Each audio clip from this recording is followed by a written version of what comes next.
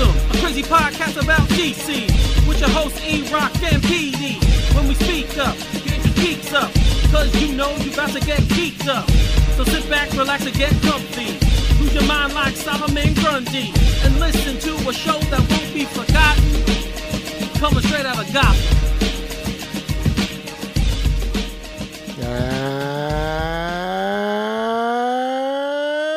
And hello, everybody out in the DC universe. Welcome to another episode of Straight Outta Gotham, episode 94, the worst year in the history of the NHL. We are a fandom pop culture podcast and a proud member of the Batman Podcast Network, hosted by Batman on Film. Make sure you check out all the other great shows on the network by heading on over to BOF, click that drop-down tab, and check out the buffet of podcasts for your nerdy needs. I'm your co-host from the other side of the Hudson River. I'm a senior contributor to Batman on Film. I am Peter R. Vera, and today we're recording on October 16th, 2022, the final day of the New York Yankees baseball season. And as always, we have a great show for you today. But before we get into the good stuff, I'd like to remind you, all of our faithful listeners, that if you take the time to rate and review this show on Apple Podcasts and we read your review now, you've just won the monthly Straight Outta Gotham prize pack. So make sure you get those reviews in like Rotten Tomatoes. And tell Eric what your favorite achievement is of his great historical career, because let's be honest, Eric loves a good pat on the back. Now, let me introduce you to my partner in crime, the man who won the 1985 Pine Valley Pumpkin and Squash Division Picking Championship. Ladies and gentlemen, a Batman on Film junior contributor, Mr. Eric Holzman. Thank you. Thank you, Pete. Once again for that stunning stroll down memory lane for me. I was just a young boy at the time, but you could pick a hell of a pumpkin, dude. Especially at that age too, they're so damn heavy. So you have to pick it up and roll it. And did you have like a red wagon? No, it had to be all done just from your brute strength. Well, you were just the man for the job. I was. At the ripe old age of 5, I could do it and take care of that, roll the pumpkin and the squash. You know what? I just thought about something. With squash, why is it called squash? I have no idea. You don't know? Why is it called raspberry? It should just be a raspberry. That's true. I don't know. I don't know. Anyway, it's weird. Pumpkin technically is squash, but it has a different name. Yeah.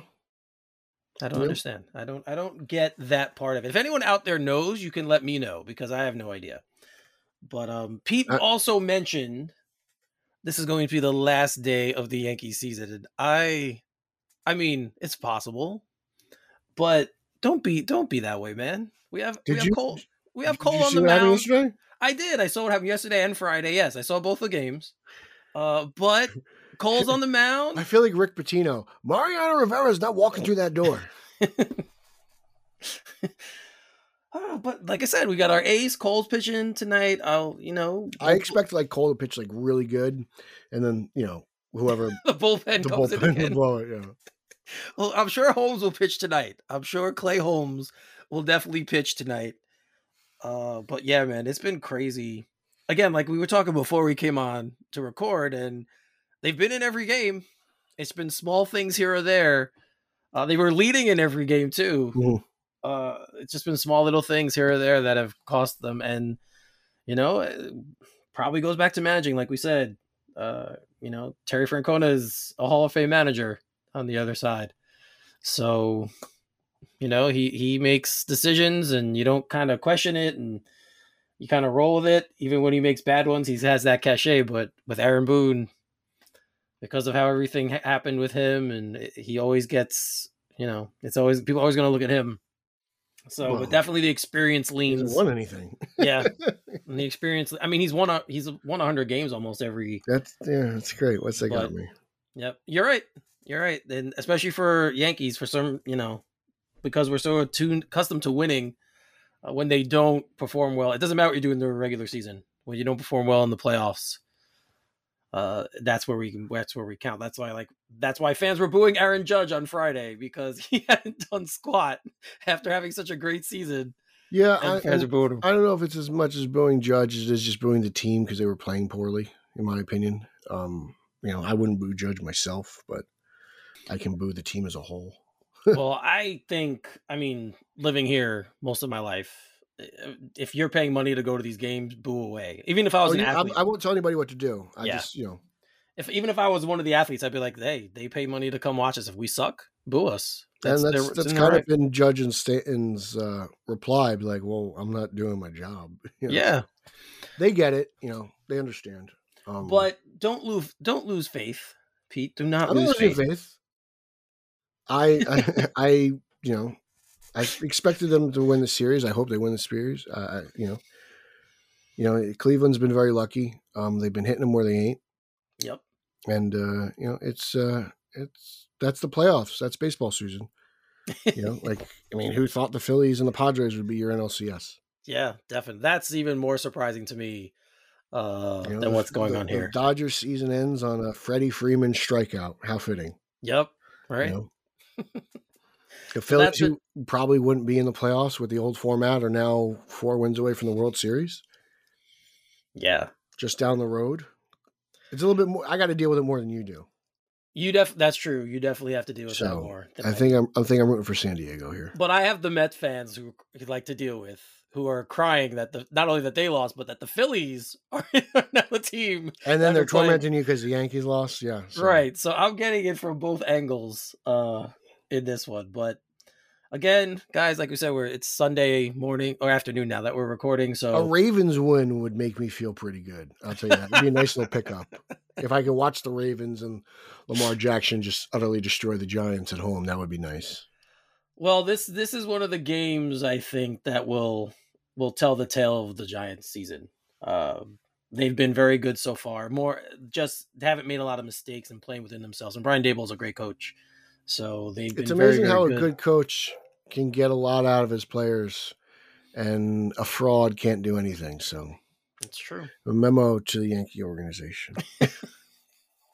So that's fair. I mean, it is fair, but it's a great. It's cool to not. I'm not a Giants fan, as everyone knows. I'm a Jets fan, but it's cool that both teams right now are playing well. Yeah, it's actually been interesting because you had both baseball teams having really good regular seasons. It seems both football teams are having good regular seasons. Apparently, the Rangers look really good. We'll see. I don't know how the Islanders have been doing, but the Devils are 0-2. And we'll see what happens in basketball season. But as of right now, people in this area have been fairly entertained. Well, speaking of the Islanders, I actually went to the game last night. They had a big game last night, right? They won 7-1. 4 goals by defensemen, which is rare. That's crazy. Yeah, 4 of the goals were by defensemen. So, but it was fun. If you guys live in this area, haven't been to UBS Arena yet, you should just go, whether it's a concert or whether just to go, because it's a really, really cool place. I hear the parking lot sucks. Well, that's everywhere you go. It doesn't matter. Everywhere you go in this area or anywhere now, you pay like tons of money for. Well, it's not the money. I hear the parking lot it's not like, at least from last year, it was just hard to get in and out. Okay. Like there was like one exit, like a bad bottleneck or something. They've kind of fixed that this year because now they build a parking garage across the street. Okay. So that kind of helps things. I mean, it's Belmont Racetrack. It always had parking, but now they build it for more capacity because it's the same place. A lot more people. So yeah, but yeah, they're 1-1 now. The Islanders are 1-1 now. Good. And the Islanders are always a station wagon crowd. That's the old term. I don't think anybody drives a station wagon anymore. But they're the second team, right? It's just you pack up your family, you go to the game. That's what. Well, they built a brand new train station for the arena, so that they have that now for people to actually get to the game. So, yeah. So it's been cool so far. You're right. The sports scene this year has been very good in this area. So, and then we'll see what Kevin Durant has to say. Because he's going to say something crazy. They're always fun. Him and Kyrie are walking tabloids at this point. Yes. The Nets will be a fun team to follow no matter what happens. On the court. Stuff off the court will always be fun to follow with them. Speaking of on the court, did you see Jordan Poole getting a huge contract now? $140 million. All was staged, by the way. I think that him and Draymond worked it out so that he would get a fat check. A fat lip for a fat check. Well, that was already in discussion, apparently. An extra $30 million. So he's not worth $140 million. Yeah, I mean, It's a lot of money, man. well, the reason he got it is because when Curry was out and when Thompson was out, he kind of raised his level of play. Kind of the same reason why Brunson got his contract is because when he raised his level of play, so they're paying for the future, which is what you should do. I never understood paying guys for what they did. You want to pay them for what they're going to do. That's what baseball does. That's a baseball move. So, but yeah, Jordan Poole guys, $140 million. God, I should have worked on my jump shot more. Anyway, you should have been. What you should be doing is you should have been a place kicker. That's like the best job in sports, in my opinion. Best and worst. Yeah, I mean, it'll have its moments, but I feel like usually you get paid pretty nicely. If you're a good one, you do. Like Justin Tucker. I'll take being a low-end place kicker. They probably make more than your average person anyway. That's true too, though. That's a fair point. Or a punter. So, yeah. Look, I mean, punting. Look at Pat McAfee, right? He was a punter, and now he has a podcast that brings in more money than that. So that's Pete. See, there's hope. We can. Who is that Giants punter who's really jacked? Oh, Steve Weatherford. Yeah, he was the Jets punter too. He played both. Oh, he did. Both. I didn't know. Yeah. He likes the suburbs. Yeah, I think it's weird for some people once you get a taste of the New York area, you don't want to leave, and for other people, once you get a taste of it, you just want to run away. So it really depends on the guy and the personality of the guy. So that is very true. It can be a hustle and bustle around here. Yep, it's definitely not for everyone. If you're brought up in it, you adapt and you understand it. I don't know how I would do in like Nebraska. Well, I can only compare to when I moved to Florida, mm-hmm. and that was a rough. Where were you? That was a rough transition for me, huh? Where were you in Florida? Tampa area. And you still really okay? Yeah, I mean it was. With all the transplants. Well, that's the thing. The west coast of Florida is kind of central United States transplants. Mm-hmm. So all the New Yorkers were on the east, and I was on the west coast. So that was different too, dealing with people from the Midwest that I wasn't used to, but just the slower pace. Did they call you city boy? They did not call me city boy because I would have probably gotten into some stuff if that happened. But no, it was just like it's from coming from a place like this where things are constantly moving and everything's available to you almost at all times. Going a place like there where things close at 2 a.m. I was in my 20s, so I want to go out. And then you have to 2 a.m. and things shut down. I was kind of like, what the hell is this? Mm-hmm. So it was it was a weird transition, but I adapted for a little while, but it wasn't without its rough patch. How bad was the pizza? Dude, I don't know if I've told the story before, but it was the pizza for the non-chain places was disgusting. Really? But I did find one place that was about 40 minutes from where I lived. They were from Brooklyn, called Sardo's, and that pizza was very good. So once I found them, I would make the trip whenever I wanted to get pizza. I would just go there. So it was fun. It's crazy. I don't know if I could live in a place without a pizzeria around the corner. Well, I mean, they are there. It's just not good. No, but it's like when you talk to Javi, it's like pizza's not like common in Texas. Like no one goes. He's like, yeah, no one goes out for like a slice. I was like, really? He's like, yeah, we go for tacos. Like I was like, okay, that's interesting. That's like your kind of like on the go thing to eat. Oh, that makes sense. Yeah, I mean, regionally, yeah, it makes sense. Makes a lot of sense. So I found that because you hear that and you're just like, oh wow, really? You know what also makes sense? Let's get into our news now. Let's transition. Maybe not make sense, but Marvel has shifted some dates. Mm-hmm. Right? Yeah. And let's throw this in there as well. They've paused production on Blade. All right, so let's first talk about the date switches. So let's see. First, we had heard that they were moving Blade from November 3rd, 2023 to September 6th, 2024. Now that we know that they've actually put production on pause, so we don't know if that date's going to change, but we know that there's been issues with the production of this movie already. So, we're going to see what happens there going forward with it. It's kind of a bummer. Blade's one of the titles that I like, and I really, really wanted to see this happen. I agree. So It's still on schedule, but I mean, it's still going to happen, but we just don't know when. So yeah, I mean, it's interesting. It's interesting how troubled Blade seems to be. I know Jeff Schneider. Snyder, I think it's Snyder. Jeff Snyder. Snyder, yeah. Yeah. He was talking about it. Ali's not happy. The script's being reworked and redone. This might be the most troubled Marvel production to date. They've had director changes in the past. Ant-Man, Doctor Strange 2 are probably the most remembered. And then, and other people have had issues with Marvel in the past, like Mickey Rourke. So it's few and far between. But it just proves to true, like, while they've kind of almost been Teflon, that this can happen to any studio.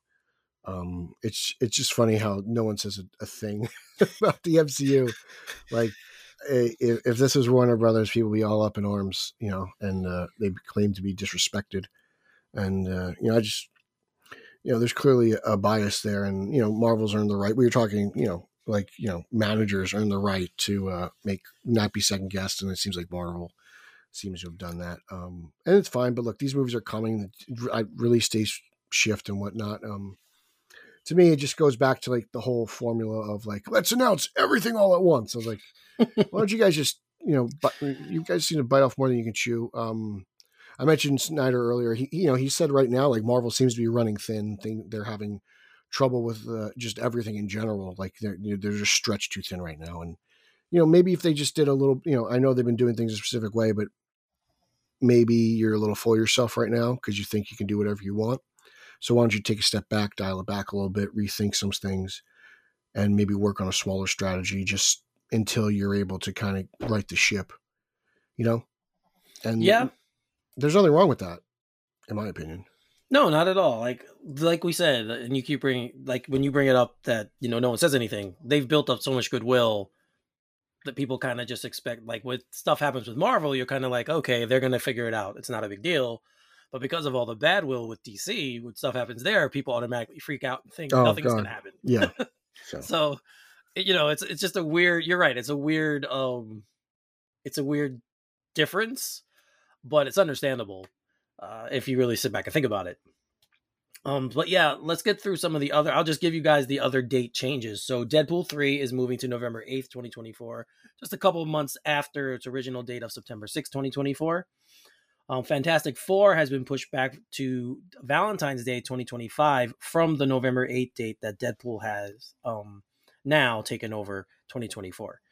And then Secret Wars, which is going to be the culmination of this phase of Marvel stuff, moved to May 1st, 2026, back from November 7th, 2025.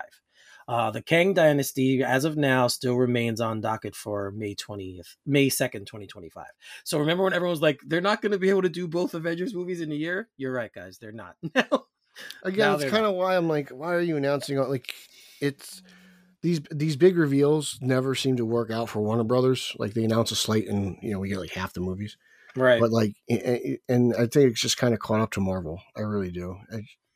I don't need to know things that are coming out like 7 years in advance. Just let's keep things like there's so much going on in my life that I have a hard enough time keeping track with what's in front of me for a year. And I feel like that everyone is right now. Like everyone's just, constantly on the go. We talked about like this area being hustle and bustle, but we're always on the move, and everyone's got lives outside of the internet and Twitter and your DVD shelf. So it's, if you just scale it back a bit, I think you're able to control these mistakes and stuff. And, I know everyone likes to get excited and do all their streams and discuss, projects for the next 15 years, but man, you guys are thinking too far ahead, in my opinion. Yeah, it definitely does, because it raises expectations, and then people expect, and then that's when you get the disappointment. So maybe I think you want to say like maybe 2 years in advance or a year. You want to give people what's coming in the next year. I think that's fine. Might make a little more sense. But yeah, so don't freak out, guys. All these projects are still coming. It's just obviously they shifted some stuff around, and probably for the better. Like Pete says, according to Jeff Snyder, they're running very thin. They're stretching themselves a little too thin. So you're gonna have that they're going to have this stuff happen when that happens. So, And I think some of it might have to do with having to like make a show now. yep. You know, like, you know, you've got this 8-hour production, right? Like it takes a long time to make a movie. I can imagine I can't imagine what it's like to make a TV show. You know, a movie's only what, 3 hours max. Yeah. You know, I mean, 8 hours of content. That's a lot more content to do. Yep. It's a lot more filming. So, and it's probably more expensive overall. You think about it. It definitely is. Well, what, the show? Well, just to make a show, I imagine you got to pay. It just everything that involves. I imagine making a show probably it might even out. I don't know. Like it just seems like it's a daunting task to make an 8-hour show. If you're the CW or something like that, you're doing 22 episodes. You know, Right. Just grand total. Like, man, I know I everyone think complains about scheduling. budgets. Yeah.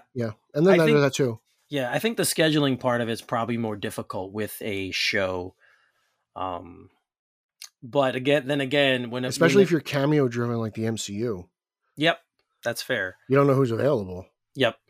So, Like, I don't know what Olsen signed up for, but I don't think she thought she was going to get WandaVision when she signed. You know what I'm saying? Like, right. you signed up for right. a role in a movie, and then, you know, a couple years later, you got your own TV show. Like, it's great for them financially, and that, like, what's his name who plays Loki too. But I'm sure they didn't expect that when they first signed on. No, I don't think anyone. Well, when they first signed on, Disney Plus didn't exist. So, yeah, they definitely probably were not expecting to get these shows made, but. Like you said, for them, it's better for their pockets because they have more work, and you know, it's also better for their star power because the MCU, the you know how wide the umbrella is now, how big the umbrella is now, that people just know them from the MCU. Yeah. So, well, one thing we got from the MCU that you and I are kind of mixed on was She-Hulk, Attorney at Law. The finale actually just passed this week. So before we get into the article, because the Deadline interviewed Jessica Gao. So before we get into the article about her, what did you think of the finale? I mean, I loved it from the get-go. I love the homage to Bill Bixby and Lou Ferrigno's Hulk show. That was great. I haven't watched every episode of that show, but when it was on Netflix, I watched a good amount, and that was so much fun. I mean, literally, they remade it scene for scene, and I believe the building blowing up was the actual clip from the opening. Like, it looked the same to me, because I went back and rewatched. I was like, man, they were so good. And the fact that they called it the Savage She-Hulk, it's remembrance to her, one of her first titles. And then the whole, I remember watching it and I was like, man, this finale is like kind of crazy. It's like, it's so bloated. And then she broke the fourth wall and she did her thing. And we met Kevin, and I thought all that stuff was hysterical. And I really appreciated it. I have only one gripe with the show. And it seems like Hulk is very small now. In that final showdown with Abomination, it seems like Hulk was maybe 8 feet tall. Whereas if you look at Incredible Hulk, he is eye to eye with Abomination. And I talked to this with Kowalski and Haas, and they were like, yeah, well, it depends, you know, artist interpretation. But I was like, yeah, I know, I've been reading Hulk for a while, but this seems a lot drastic. You know, like, I feel like Hulk's always, even in previous MCU movies, he just seems so much bigger. And I know Smart Hulk's a thing, but I think he's a little too tiny. She-Hulk should be drastically tinier than She-Hulk, and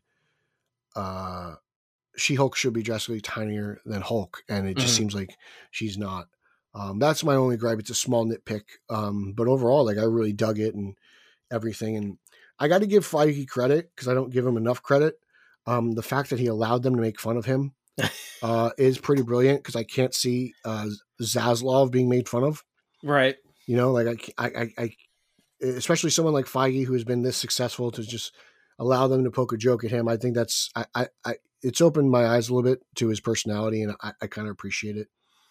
And then Guao talks about the original pitch for what they wanted to do with Kevin and blah, blah, blah. But I thought the robot thing was pretty cool. And I appreciated everything from her breaking into the writer's room and all that jazz. It was just a lot of fun. I know it didn't work for some people, but I really do think that this show is one of the most comic faithful adaptations we've ever seen. I highly recommend reading John Byrne's run as well as Dan Slott's run to really get a grasp of this version of She-Hulk. I couldn't be more happier. It's top 5 MCU for me. Like, it's that good. Two of my top 5 MCUs are Disney Plus shows, She-Hulk and Falcon and Winter Soldier. So, I really appreciated this, and it was just beautiful from start to finish. I can't believe they did it. It's still kind of mind-boggling to me that we got a She-Hulk, and the surprise at the end was very nice. So I'm excited to see. I'm actually kind of interested to see what they do with the Hulk. I'm really excited for the future of Hulks, both of them, whether it's a season 2 of She-Hulk or a Hulk movie. Right. There's a lot that needs to be explained with where the Hulk was during all this, and I think they teased that, and it's gotten me very excited. Again, if he can just get a little bit taller, I think I'd appreciate it a little bit more. That's a fair criticism. One I didn't even think of, but you're right. He definitely seems to have gotten smaller and shorter throughout his MCU career. Yeah. So that's a very fair point.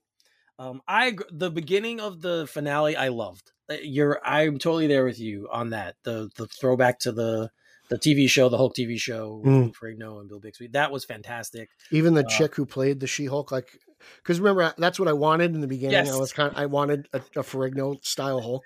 Uh-huh. So it was fun to finally get that. Yeah, so I mean all that stuff was great, and that was cool. I just thought when they started getting into that one area where they were playing around with the MCU and kind of poking fun at it, and I thought it might have been a little too much at certain points. That was the part of it was I was kind of like, yeah, I get it, it's cool, and I agree with you. It's great that they did it and that Feige was so cool with it, and like what we learned from the article. I just thought it was a little too much at certain points. They tried a little bit too hard. But I seem to be in the minority because a lot of people seem to really have loved this finale. So I'm in the minority on this one.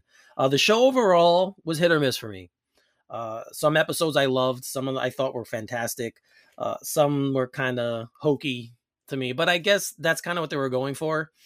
That's really who she is, right? Like you were telling me I should read the comics, so I probably should, just so I have a better idea of who she is as a character. But as far as production value, acting, performances, direction, all of that, I think the show was fantastic. Like, I think Maslany was great. She's wonderful. Like, she's so lovable. She just is. Right. Like, she was great. The girl who plays Nikki, her friend, was fantastic. Hysterical. Right. Very funny. Yeah.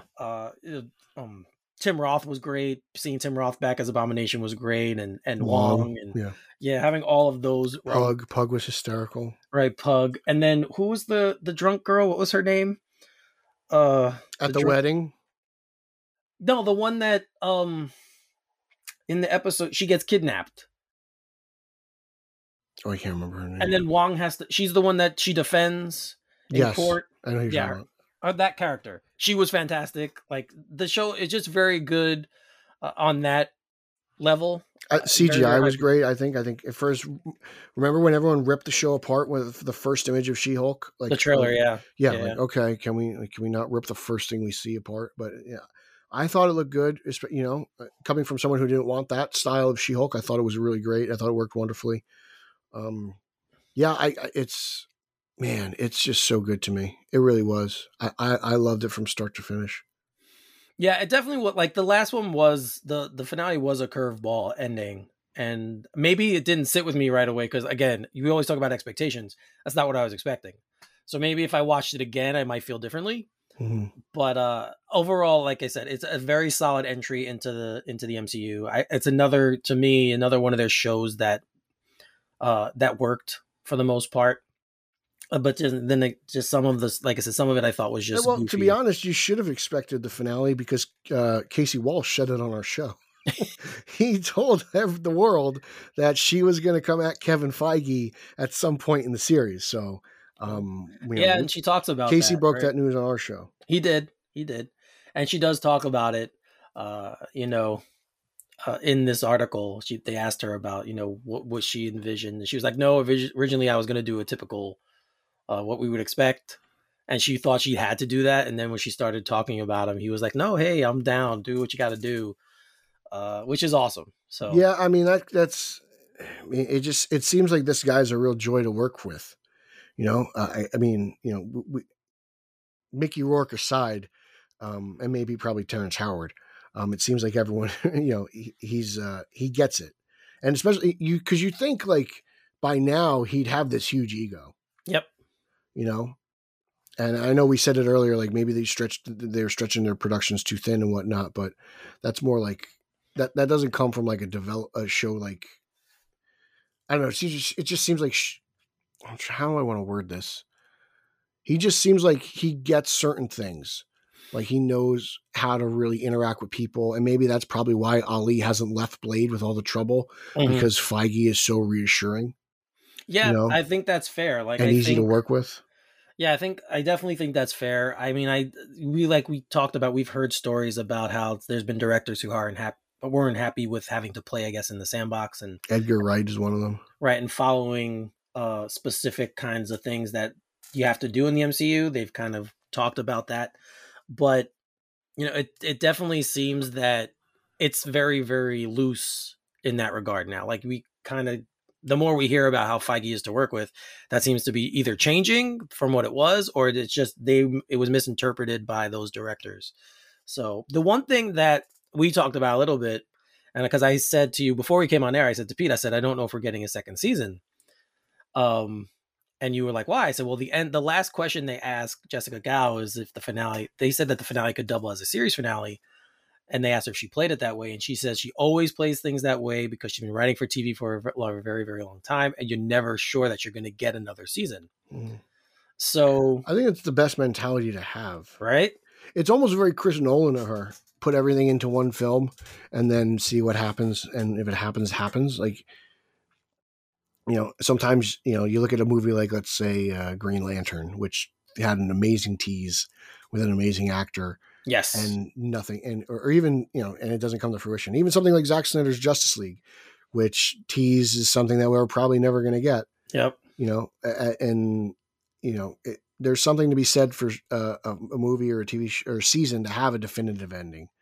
And if this is the only season of She-Hulk we get, then so be it, and that's fine. But I can't imagine that being the case. But I appreciate her doing it that way, though. I think that's probably the best way to do it. Yeah, I mean, you're right. Like, unless you're reassured, and in Hollywood, I wouldn't trust anyone. Right. I mean, there've been plenty of shows we've watched after one season they get canceled, and we're like, we don't know what happens, right? Like, they leave it on a cliffhanger, you never get that question answered. So I agree with you. If you write under that guise of, oh, I might not get a second shot at this, it's probably the best way to be. So I 100% agree with you. All right. So guys, we are about a month away now from Wakanda Forever. And apparently there's going to be a timeline jump from where we are in the MCU. So it's, according to the production notes, there's kind of a I guess a mourning period for T'Challa that people are going through, and the residents of Wakanda, so Shuri and everyone else, are kind of just taking a step back from what's going on. And that's the time gap, is the time period that gives Namor the chance to rise and come up. So what do you think of that? What do you think of the time jump here? And well, I kind of think it's the only way to do it, to be honest with you. Mr. Boseman is no longer with us, right? So obviously he can't film anything. So how do you go about this? Apparently he will pass off screen, and we will see, I believe, and it's not spoiler, like we've seen in the trailer, which seems to be a funeral procession. Yes. So, we'll see that, and then we'll kind of fast forward some time, and it's not Atlantis, but I don't know what to call this place. I know it's not Atlantis in the MCU, but Atlantis. Temecula?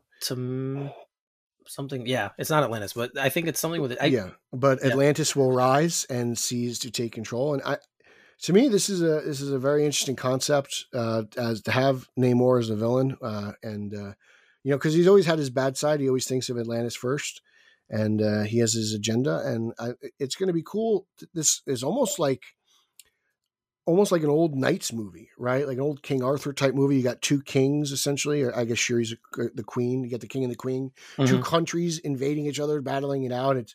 it's almost like a war film. Right. It's very interesting. So the closer we get to it, the more they release, I'm very intrigued. But I'm like, man, I really wish there was some way T'Challa could have been.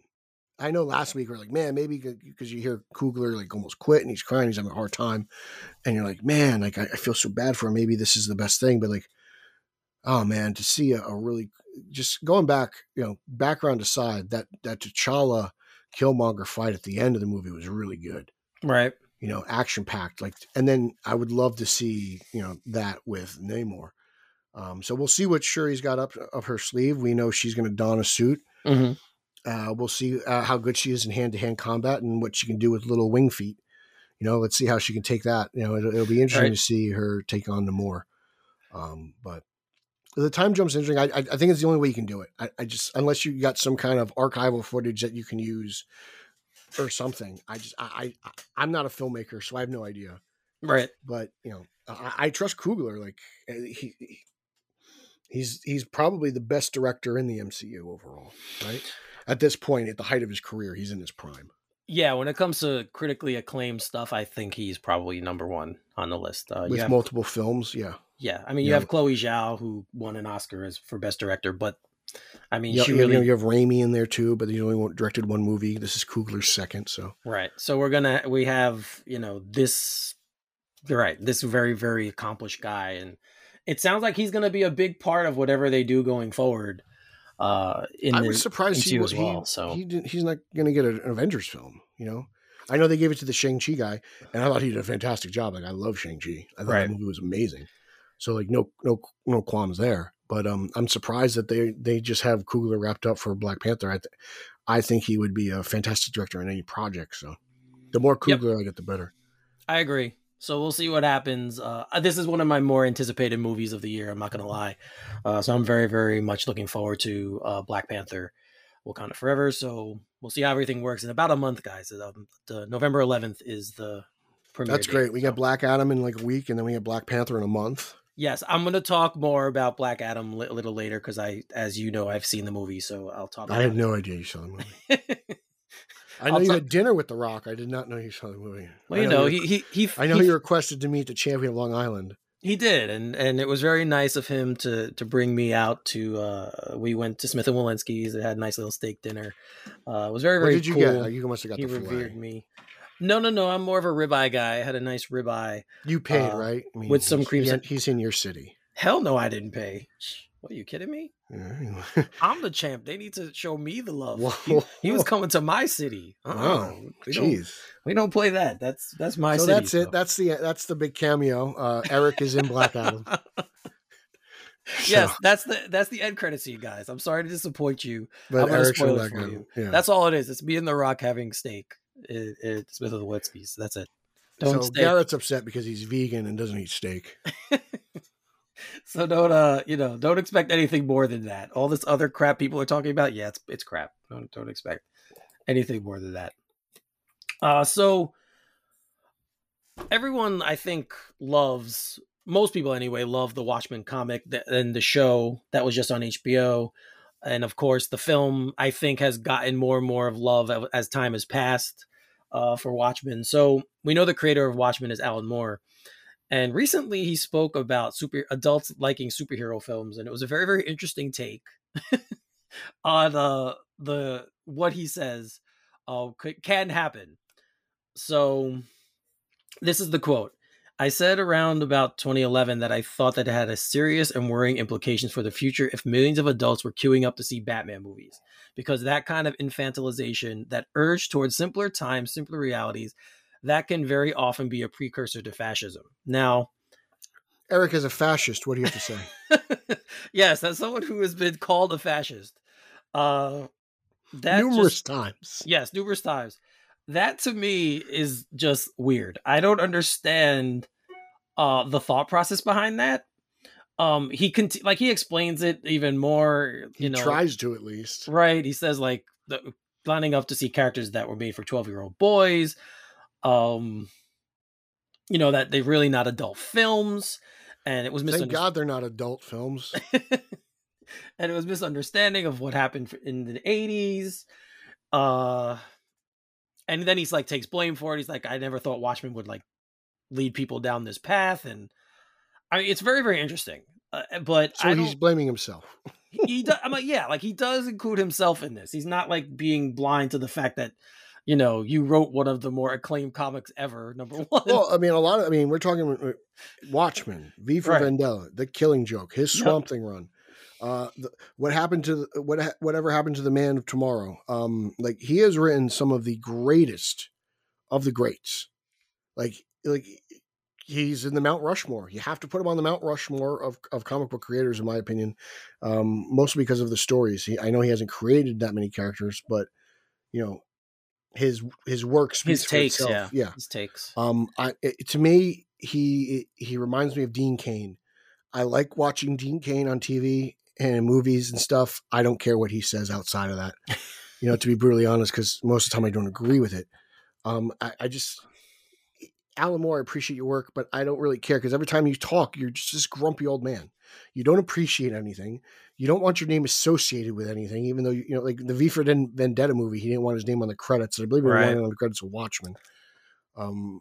I just don't understand him. Like, this medium has created so much wealth and given him so much opportunities to do other things and all that. Like, I read his book, Jerusalem. It was very fascinating. I mean, it's huge. So like I've read his stuff outside of comics. I just don't get it, man. Like, what is your deal? Like, can you just like, honestly, just shut up. I just don't care. Yeah, I agree. I think he has to kind of, you know, like stop talking down to something that's been so like you said, so beneficial for you. It's like Hugo Weaving when he destroys these Transformers movies. It's like, dude, you go, and I don't want to discredit voice acting, but it's like you're behind a microphone and you don't have to get dressed. You don't do anything. You know, you still have to do your job, but like you talk about it like it's like so beneath you. If it's so beneath you, don't take the job, but you get a fat paycheck and you want the money. So just shut up. I agree. Yep. Be quiet. It's same thing like when James Cameron kind of attacks stuff and even Martin Scorsese, when they kind of talk about these films, this medium, this comic book medium, film medium, it's just kind of like, you know what, you guys are so accomplished. Just why even talk about, like, why even mention it? Just be quiet. You continue to do what you do. You're great at what you do, but let other people do what they do. And, you know, it's fine. The whole fascism thing, though, was just very strange. I don't see how watching comic book movies can make you want to become a fascist. I have no idea. It just sounds like diarrhea of the mouth. Yeah, it doesn't make any sense. So, but Alan Moore is always good for a headline. Like that's at this point, like I don't know what else he's doing except making these stupid statements that make headlines for fanboys on the internet. You're 100% correct. Like half these guys, I have no idea what the hell, why they're talking about this stuff. And like, if you have such a problem with the comic book medium and what it's been doing and what its audience interprets, why don't you put pen to paper and write something worth value? Yeah. Like, why don't you try to change the game? Yeah, I'm pretty sure that if he said I wanted to write a script for a film, a comic book film, I'm pretty sure they would be like, yeah, okay. Yeah, you know, or just a comic book in general. Like, just let's go. Like, if you're that upset with everything, like, why don't you try to be the voice of reason, be the change, instead of just, you know, sitting at home complaining in your recliner. I agree. And I just don't get it. I just don't get it at all. It seems like he's just very out of touch. Yeah. Again, it's all of these older guys who make these comments about things, and you're right. It just sounds very get off my lawn-ish when they make these comments. So if you guys want to read the article, it's in Variety. And obviously, it's linked on our pages, our social media pages, so you guys can check it out over there. So, you know what season we're in, Pete? Isn't it like Fresh Ball Fall? Yes, sir. It is Fresh Ball Fall. That's it's right. The season of pumpkin spice and making sure your crotch looks nice. That means sipping cider in a fall breeze and using Manscaped products to trim your balls with ease. That's right. Today's show is brought to you by Manscaped, a company here to make sure that your foliage isn't the only thing shedding in excess leaves. Heck, even Mother Nature knows it's time to lose the excess clutter for fall. Join the 6 million men worldwide who trust Manscaped by going to manscaped.com for 20% off plus free shipping using our code Gotham. So yes, we are in fall. I still have to reach out to them and talk about the pumpkin spice scented. What I think is it should be nut skin spice. Very, very good. I think that's it. But wouldn't that be kind of a nice? What chick doesn't want a nice nut skin spice latte? Right? Well, for that matter, anybody. It doesn't have to be a girl, it be a dude. Whatever you're into, nut skin spice. I think that's that would be a nice name for a product. We'll have to reach out to them. Right. It's very important. It's even though kind of summertime is the time as guys, we know that things can get a little weird down there. You're sweating more, and of course it's hotter. But you just, even in the fall, you're starting to wear heavier clothing, so it still might be a messy situation down there for you, depending on your how much you sweat. So it's important to keep your hygiene routine in that area kind of all year round. Kind of just keep that area going. I mean, you just don't get haircuts in the summer. You get haircuts in the winter too, right? Yep, you do. So always got to mow the lawn, as they say. Yep, and if we can mow the lawn, of course, with the Lawnmower 4.0, which is obviously their latest version, which has skin-safe technology to make sure that it get a little bit more protection down there. It's waterproof, so you can kind of take it in the shower with you if you want to. You can do it in the bathtub. Yep. Well, I don't know about the bathtub. I don't know if you could submerge it in water, but definitely the shower. We could do that. With that, Pete and I have talked about the body sprays and the sprays for the ball deodorant, the ball spray. We've talked about how much these things are, the scent for these things, and how awesome they've been to have these things keep things cool and fresh and neat below the belt. We've also talked about the boxers, so you get that if you get the platinum package, the nice little travel bag. So all this stuff is there, guys. Of course, when you go to manscaped.com and get 20% off and free shipping with the code Gotham. That's 20% off with free shipping at manscaped.com when you use code Gotham. Manscaped, clear out the leaves. It's your tree trunk's time to shine. Man, I would love to meet the people who make these slogans. They do a fantastic job. They really do. If you guys follow them on social media, it's fun. I do. Yeah, I have to. They sponsor us. Yeah, it'd be stupid not to. They don't follow me back though. Follow me back. You sponsor my show. I agree. We need to get. Maybe I'll reach out. I'll be like, hey, can you get them to follow us? I could always appreciate one more follower. True. I'm not a fascist like Eric. Shut up with that already. So, at New York Comic Con recently, we got a couple releases of things, a couple of teaser trailers. One of them was for Titans season 4. Pretty cool footage, I think. Gives you more of an idea of where the season's going. We saw a little bit of Lex, the new Lex Luthor in there. We know they're going to be spending time in Metropolis. There's a little bit, another little bit, snippet of a clip with Tim Drake and using the bow staff and things like that. So, what are you like more excited now, Pete, for Titan season 4? Are you ready?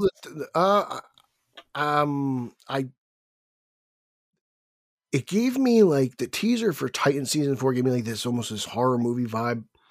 It starts off with like that Blair Witch logo, and then it's like it's not much, but it's just a puddle of blood. It seems like a burning occult logo, and then it transitions to like this pool of blood and this hand that rises out of it. So it's very creepy.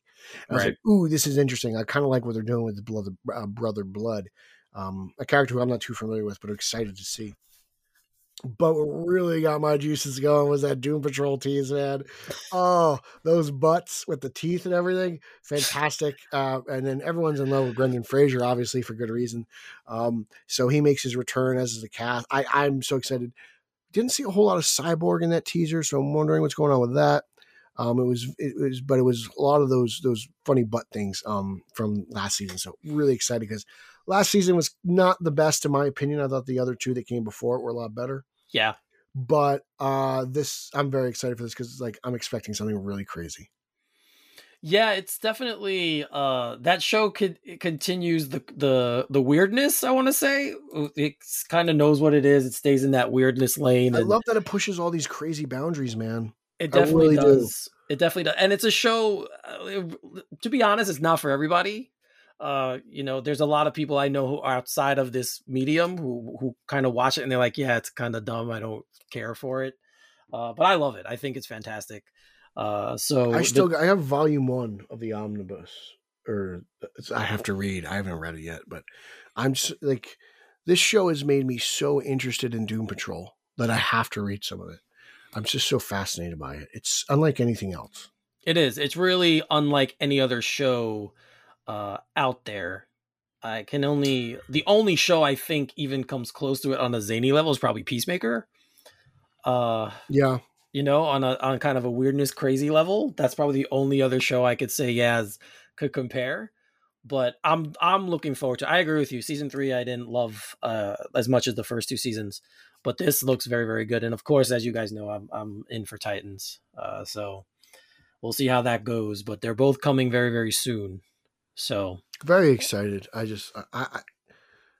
I love what HBO Max has been doing, and even DC Universe before that. Like, I appreciate everything that they contributed, and I'm really interested to see what they do with these shows. Mostly because, like, with Doom Patrol, you never know what to expect, and to be honest, I don't know what to expect with Blother. I keep saying Blother, combining the two words, Brother Blood.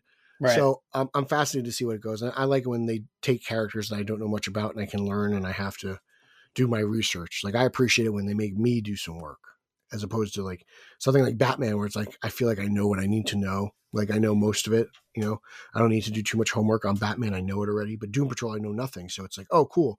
This gives me something new to read and focus on. And I'm excited for that. Yeah, I agree. This is a show, when it's something I obviously know a lot less about most comic book stuff than you. So when it's something like crazy like this, and that kind of pulls me in, just because it's different than anything else that we see. So I'm very, very looking forward to season 4 again. I never thought I would love talking butts and sex ghosts so much. Yep. Or the goat from season 1. Yeah.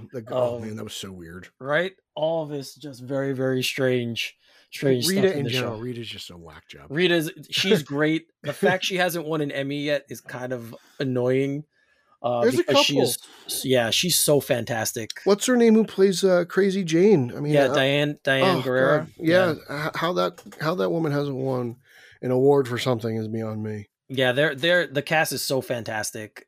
So yeah, I'm really looking forward to season 4 of Doom Patrol. So I said before, we mentioned Black Adam before, so I'll kind of just speak on. We'll kind of just go there now with Black Adam. Guys, I'm not going to spoil anything here. Well, you did. You already told us you were in the movie. Yeah, well, besides that. But I'm not going to spoil anything else. So if you guys listen to this, you don't have to worry about me saying anything about the movie that is going to be problematic or give anything up. So I said I was on a show on Friday. I did a live stream on Friday night with the Vigilante guys. Thank you very much for having me on. But this movie is an action-packed 2-hour film. It's very much a guy film. Traditional guy movie. Lots of very high-paced. Doesn't slow down. It hits hard right from the beginning. It's not a typical Dwayne Johnson vehicle. It's very much, it is a typical Dwayne Johnson vehicle. It's not a typical Dwayne Johnson performance. That's one of the things. His take on Teth Adam shows a little bit of range with the character, which is something I think a lot of people were happy to see, at least from watching the reactions I've seen so far from people who have seen it. He definitely gives probably one of the better acting performances of his career. Brosnan is fantastic. Hodge is fantastic. Like, they're so good in this movie. You don't get to see too much of Atom Smasher and Cyclone. At least they're kind of like the second layer. Those 3 that I mentioned are kind of the top layer of the film. We all know that Viola Davis as Amanda Waller is in it. And anytime she's on screen, obviously I watch. She's just so fantastic. I would watch anything she does. So you have that. But very, very good. I really loved it. I don't know if it's because I've been waiting for something like this for a while, but it's finally cool to go to watch a comic book movie where I'm not worried about, not having to piece things together or put things together in my head, or it's just very much, this is what I am. It knows what it is and it goes there. And I loved it. It was great. I just wanted to put that out there very quickly for you guys. So I want to, of course, when you guys go see it, I want to hear your responses and reactions. But Pete, what's your hype level for Black Adam now that I've seen it and I've kind of given you a little bit of insight, because you called me right after we spoke about it on Wednesday night. So it's been very consistent. It's been the same as it's been since day one. I look forward to it. I can't wait to see it. I appreciate what everyone's been saying about it who has seen it on Twitter. I know some people have spoiled some things. I've kind of stayed away from that. It sounds like everything I've expected it to be, which is a Rock movie. I think the only movie that The Rock has made that I didn't like was San Andreas. And he just seems like an old school action star, and that seems kind of what this movie is. And, I don't go into a Rock movie expecting to, it be like Inception, or, it's not going to make me think too much. I think he makes just good old action flicks, and there's nothing wrong with that. We all love our popcorn films. So I'm really excited. I've been excited since day one. My only concern with this movie is just, how it connects to the universe of Shazam. And I've been told there's more than a connective tissue to please me. So that's exciting. I can't wait to see what this post-credit scene is that everyone can't stop but spoil. And I'm excited. I'm just, it's nice to to see The Rock go on this tour, and to see him basically in full performer mode in something I haven't seen really since his WWF days. Right. It gets me really excited. And I believe he's saying all the right things on all these red carpets and press junkets. And that gets me more excited. He's talking about the DC universe as a whole. I think he's got a good head on his shoulders. I don't want to take a bite out of Marvel's apple. I want my own apple. It seems like The Rock seems to be kind of a calming force. I don't want to compete with them. I want us to do our own thing and worry about ourselves. So like, he's saying all the right things. Whether that stuff comes to fruition or not is yet to be seen. But he is the ultimate hype man. And I'm very excited to finally see this movie. It's about a week away. I will be able to see it opening weekend, and I'm very excited about that. Good stuff. I know some people like Ryan Haas are not going to see it on opening weekend for some reason. But which is, a show in itself. Yeah. I'll be there to support it. I support all these movies. I'm very excited. I'm thrilled. Reactions seem to be positive. You compare it to Aquaman a lot, which is great. Yeah. I love Aquaman. Yeah. So I'm expecting this movie to make a lot of money and probably sit around to 70% on Rotten Tomatoes, which is more than enough for me. Yeah, that's when you're thinking of DC films, that's kind of where I went right away when I was watching it. I'm like, wow, this is very similar to the theme, the style of what Aquaman was. So if you like Aquaman, guys, you're probably going to like this movie.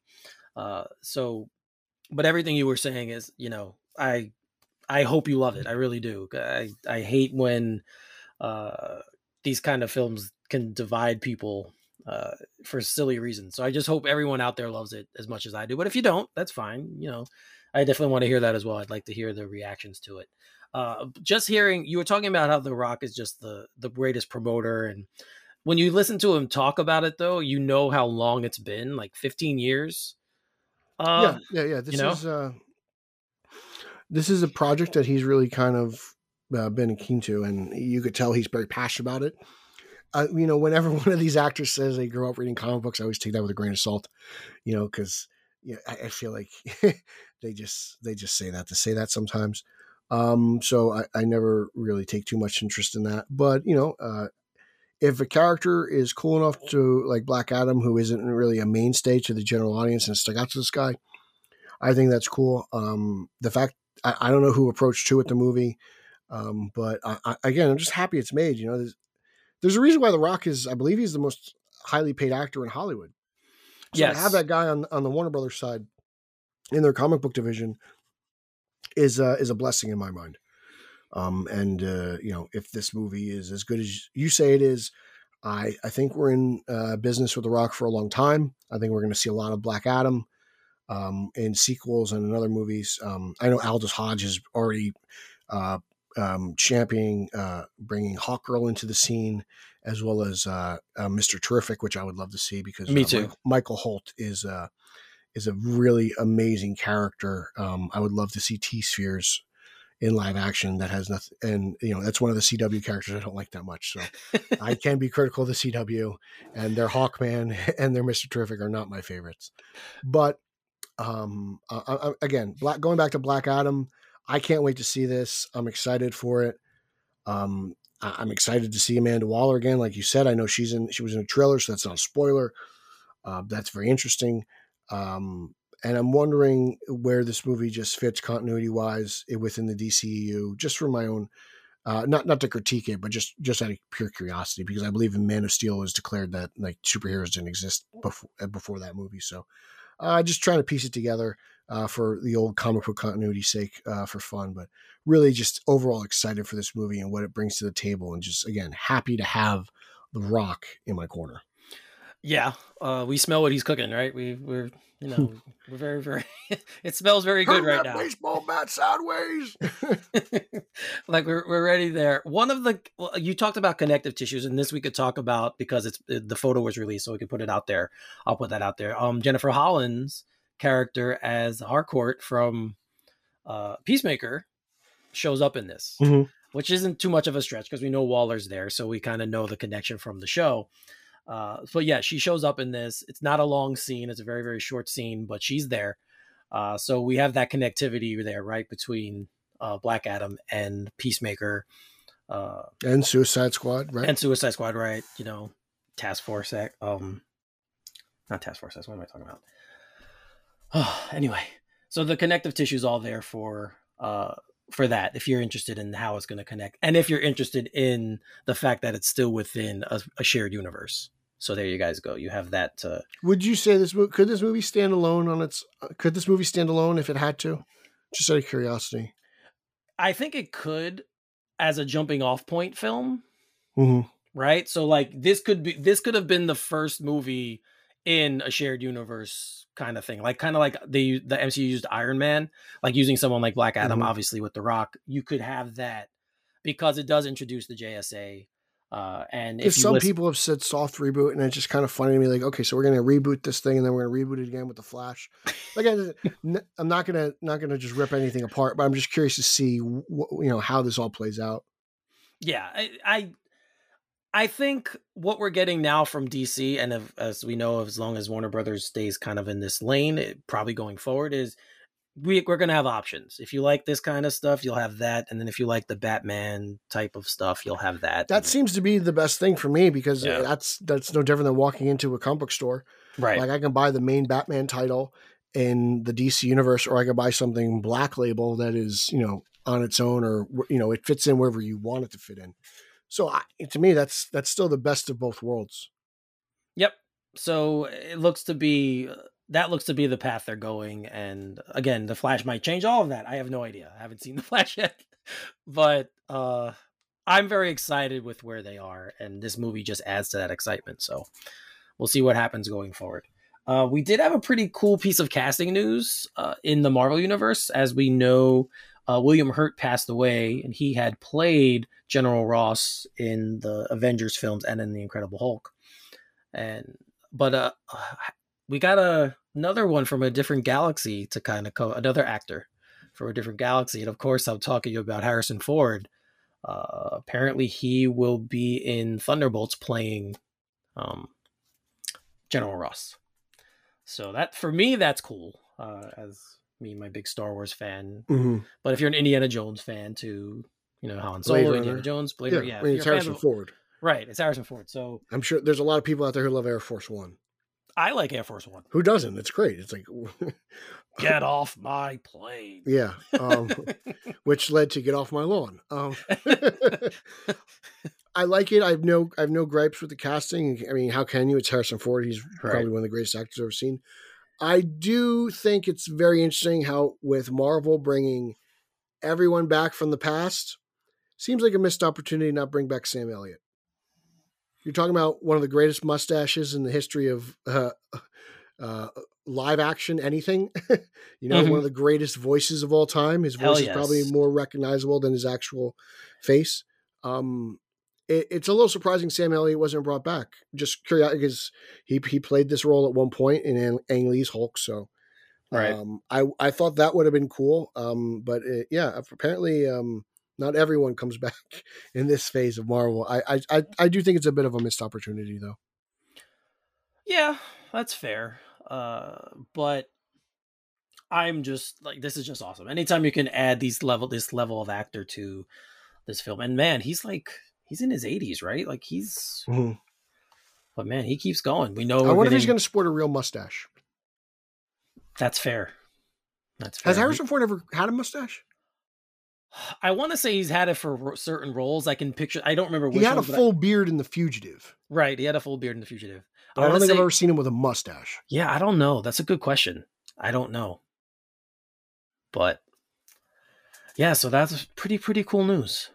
Yeah, I'm excited. It's Harrison Ford. Exactly. You know? Well, I think it was Lara will kill me if I get this wrong, but isn't it like in Ninja Turtles where April O'Neil wakes up and she's like, "Why can't I ever dream about Harrison Ford?" It might have been. I think it's the first Ninja Turtles movie where they wake her up in the sewer. So I think Lara will know. That's it. All right, I think we've come to the end here. I think we're good. Well, no, actually, no. There's one story I want to talk about because it's like the greatest thing of all time.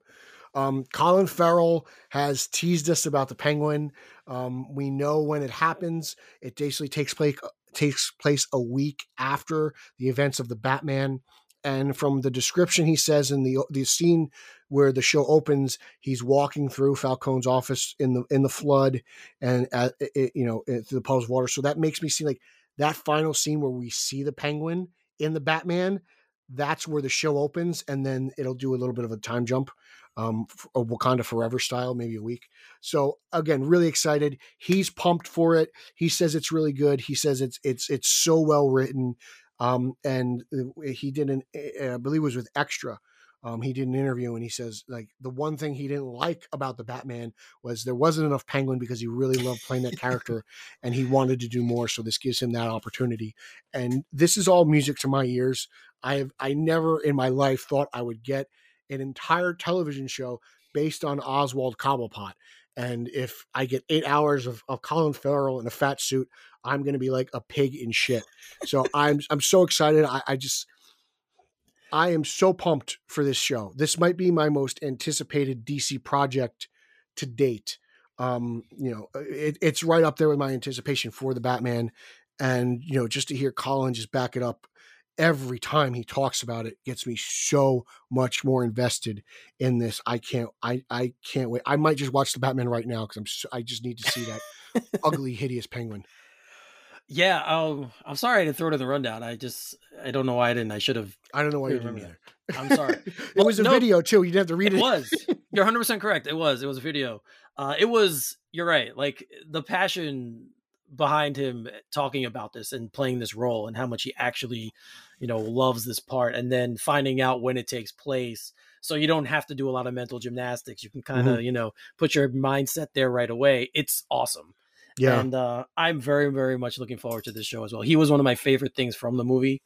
I mean, I love the movie, period, but he was one of the standouts for me. Mm-hmm. So I'm very, very looking forward to this. And you're right. The fact that we're getting a show based on the Penguin alone is nuts. The concept is nuts. It's crazy. With this kind of level actor, he's a very, very good actor. He always has been. And the passion, like I said, the passion behind it is there. I always forget he has such a thick accent too, because he never uses it in his movies. And he was promoting another movie. I forget. Is he Irish? He's Irish, yes. He's Irish. He was promoting another movie with one of the guys who got cast as Joker. They're doing this Irish movie. And I was like, I've never heard him talk like this. Like outside of the press junket, I've never seen, because, I forget about it after, but like, I love Phone Booth and stuff like that. And like, he never uses his real voice. And obviously as Oswald, it's nowhere near his real voice. It's nowhere near his real face. Yeah. Hey, Johnny Slick, I'm so excited for this. I haven't figured out what I'm going to do for BOF about this. I've already called it. I told Bill I'm going to do something with this. I might try to do some kind of Eric thing, live stream or something. I don't know, something fun, but I want to do something unique for this because I want to talk about it. Maybe post-game show after, and I want to involve people, and I really want to kind of create something fun for that, but I got to figure that out. But I mean, my anticipation level for this is second to none. I can't believe that I'm finally getting something so like, oh, I've wanted this for a long time and I didn't even know I needed it. Like it's one of those things. So I'm pumped for it. I can't wait for it. So bring it on. Yeah, man, I'm there with you 100%. So if you guys can't hear, Leia's actually barking. So let's wrap this up. Let's close this down. Pete, give him your contact. You can follow me on social media, Twitter, Instagram, and Zack Snyder's favorite platform, Vero, at Pete Illustrated. You can follow podcast number 1, the podcast you're listening to right now, on Twitter and Instagram, at straight_O_G. Check out our Facebook group and our Facebook fan page. Podcast number 2, the Italian Spider-Man Coalition podcast, at Italians for Spidey on Twitter. Just dropped a new episode yesterday. So we got one of that. You got one of this coming up. So you guys are going to have a lot of good stuff to listen to. And because I know you love hearing my voice. I'm all over BatmanOnFilm.com, all over Batman on Film YouTube. I'm at Team Yellow Oval for some fun. Hit me up. Let's talk about it. What do you expect out of the Penguin series? Let me know your fan theories. I want to hear the craziest stuff you can think of, because the body count in Gotham City is going to rise, and I can't wait for it. All right, thank you, Pete. Yeah, I'm looking forward. Like I said, I'm looking forward to that as well. You guys know where you can find me, at Finally33, spell Finale33 on Twitter, also on Instagram. You can hit us up there. Check out our Facebook group, our Facebook page. All of our content's over there as well. Our Twitter handle is Pete mentioned, at straight_O_G. Check us out over there. You can check out my Knicks podcast at all_Nick_up. It's kind of becoming a weekly thing now. It's usually every Wednesday. Every Wednesday night. Sorry.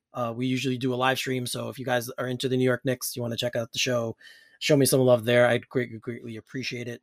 And again, when Titans starts in November, I will be reviewing Titans for Batman on Film. So without further ado, I'm going to close the show. For Pete, I'm Eric. You are listening to Straight Outta Gotham, and we'll see you next time. Booyah.